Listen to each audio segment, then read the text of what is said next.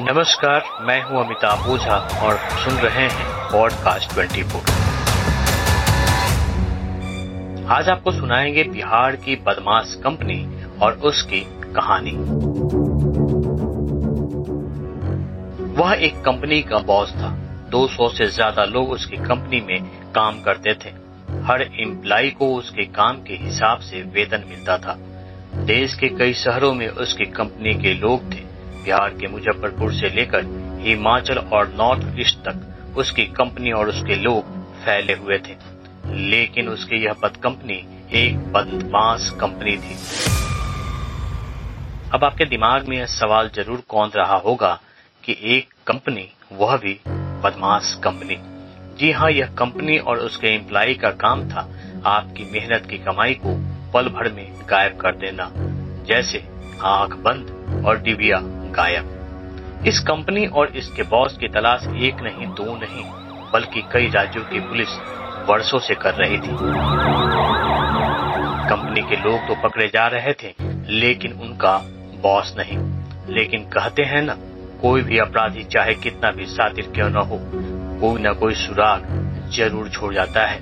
और पुलिस तो इसी इंतजार में थी कि इस बॉस शायद कोई अपना सुराग छोड़ जाए। और ऐसा ही इस वांटेड कंपनी के बॉस ने भी किया। उसने एक सुराग छोड़ी और बिहार के मुजफ्फरपुर के पुलिस ने उसे धर दबोचा। और जब इस बॉस ने अपने गुनाहों की दास्तान सुनाई तो सभी दंग रह गए। इस बदमाश कंपनी का बॉस है बिहार के मुजफ्फरपुर के मीनापुर का रहने वाला पंकज सहनी। इसके पिता एक राजनीतिक दल के नेता हैं तो मां है पंचायत समिति की सदस्य। पंकज ने एसएस कॉलेज से फिजिक्स तक की स्नातक की पढ़ाई की है और माँ बाप की इच्छा थी कि पढ़ लिख कर एक शिक्षक बने और गांव के बच्चों को पढ़ाए। लेकिन जवानी की दहलीज पर कदम रखते हुए ही पंकज ने सोच लिया था कि उसे आगे क्या करना है।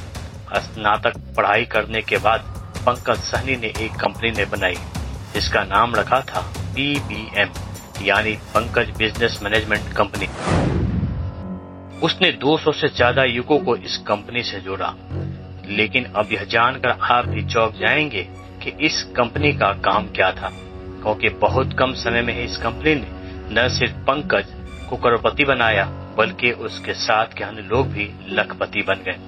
पुलिस को पंकज ने बताया कि उसकी कंपनी का काम था ATM का क्लोन तैयार करना और लोगों को लूटना। इसके लिए युवाओं को खुद पंकज ट्रेनिंग देता था और उनके काम के हिसाब से ही उसने उनकी सैलरी तय कर रखी थी। पंकज ने अपनी इस कंपनी में नीरज नाम के युवक को भी जोड़ा, जो उसके बाद कंपनी का सारा कामकाज देखा करता था।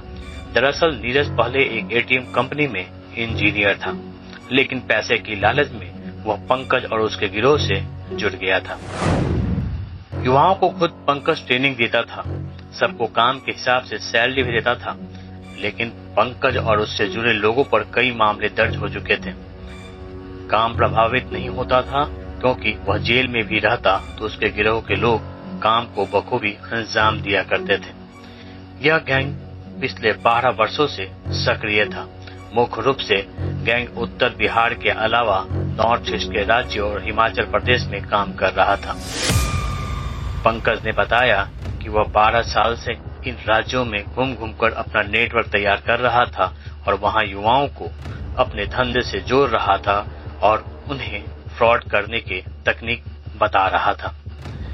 पंकज और उसके गिरोह की कमाई का अंदाजा आप इसी से लगा सकते हैं कि पंकज ने मुजफ्फरपुर शहर में शानदार हवेली बनाई है, कई लग्जरी गाड़ियां हैं, उसने 3 शादियां की हैं और पिछले कई सालों से इन इलाकों में अपनी रसूख के कारण भी जाना जाता था।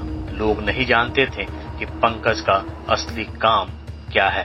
लोग उसे बड़ा धन्ना सेठ समझा करते थे। लेकिन पिछले साल उसके घर पर पुलिस ने जब छापेमारी की तो घर से 34 लाख रुपए नगद और कार्बाइन मिली थी। पंकज और उसकी बदमाश कंपनी की वजह से अब इस गांव में जो कभी मेहनतकश और सब्जी उत्पादक के रूप में जाना जाता था, उसकी पहचान बदल गई है। सब्जी की खेती आज भी खूब होती है, लेकिन अब यह गांव सब्जी की जगह साइबर फ्रॉड वाली नर्सरी के रूप में कुख्यात हो चुका है। इस गांव के अधिकतर युवाओं का मुख्य पेशा एटीएम फ्रॉड करना है। एटीएम फ्रॉड से इस गांव के युवाओं ने बड़ी संपत्ति खड़ी कर ली है। ये युवा मोतिहारी, मुजफ्फरपुर, छपरा, सिवान, पटना, दरभंगा समेत दूसरे राज्यों के पुलिस के लिए वांटेड बने हुए हैं। हर माह गांव की नाकाबंदी कर छापेमारी की जाती है, क्योंकि न सिर्फ बिहार बल्कि झारखंड, पश्चिम बंगाल, आसाम और हिमाचल प्रदेश की पुलिस गांवों में अक्सर आती है और वहां छापेमारी करती है।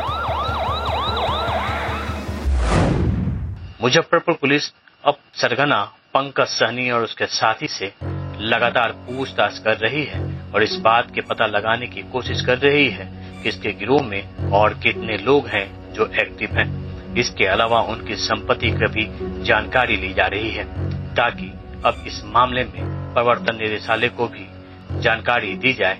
जिस अवैध संपत्ति को पंकज सहनी ने जमा की है, जो अकुत संपत्ति बनाई है, उसकी भी अब जांच करने की तैयारी हो रही है। इस पूरी कार्रवाई में मुजफ्फरपुर के एसएसपी जयंतकांत और डीएसपी पूर्वी मनोज पांडे ने अहम भूमिका निभाई।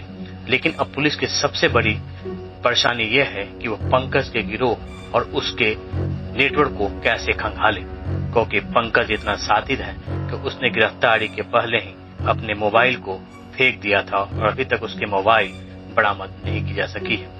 इसके अलावा अब पुलिस उसके नेटवर्क को तलाशने में बिहार ही नहीं बल्कि दूसरे राज्यों के पुलिस से भी संपर्क कर रही है, ताकि उसके गुनाहों की फहरिस्त को लंबा किया सके और अदालत में उसके खिलाफ पर्याप्त साक्ष्य पेश किया जा सके। ऐसे ही और क्राइम से जुड़ी खबरों को जानकारी लेने के लिए और इनकी कहानियों को सुनने के लिए आप सुनते रहिए पॉडकास्ट 24।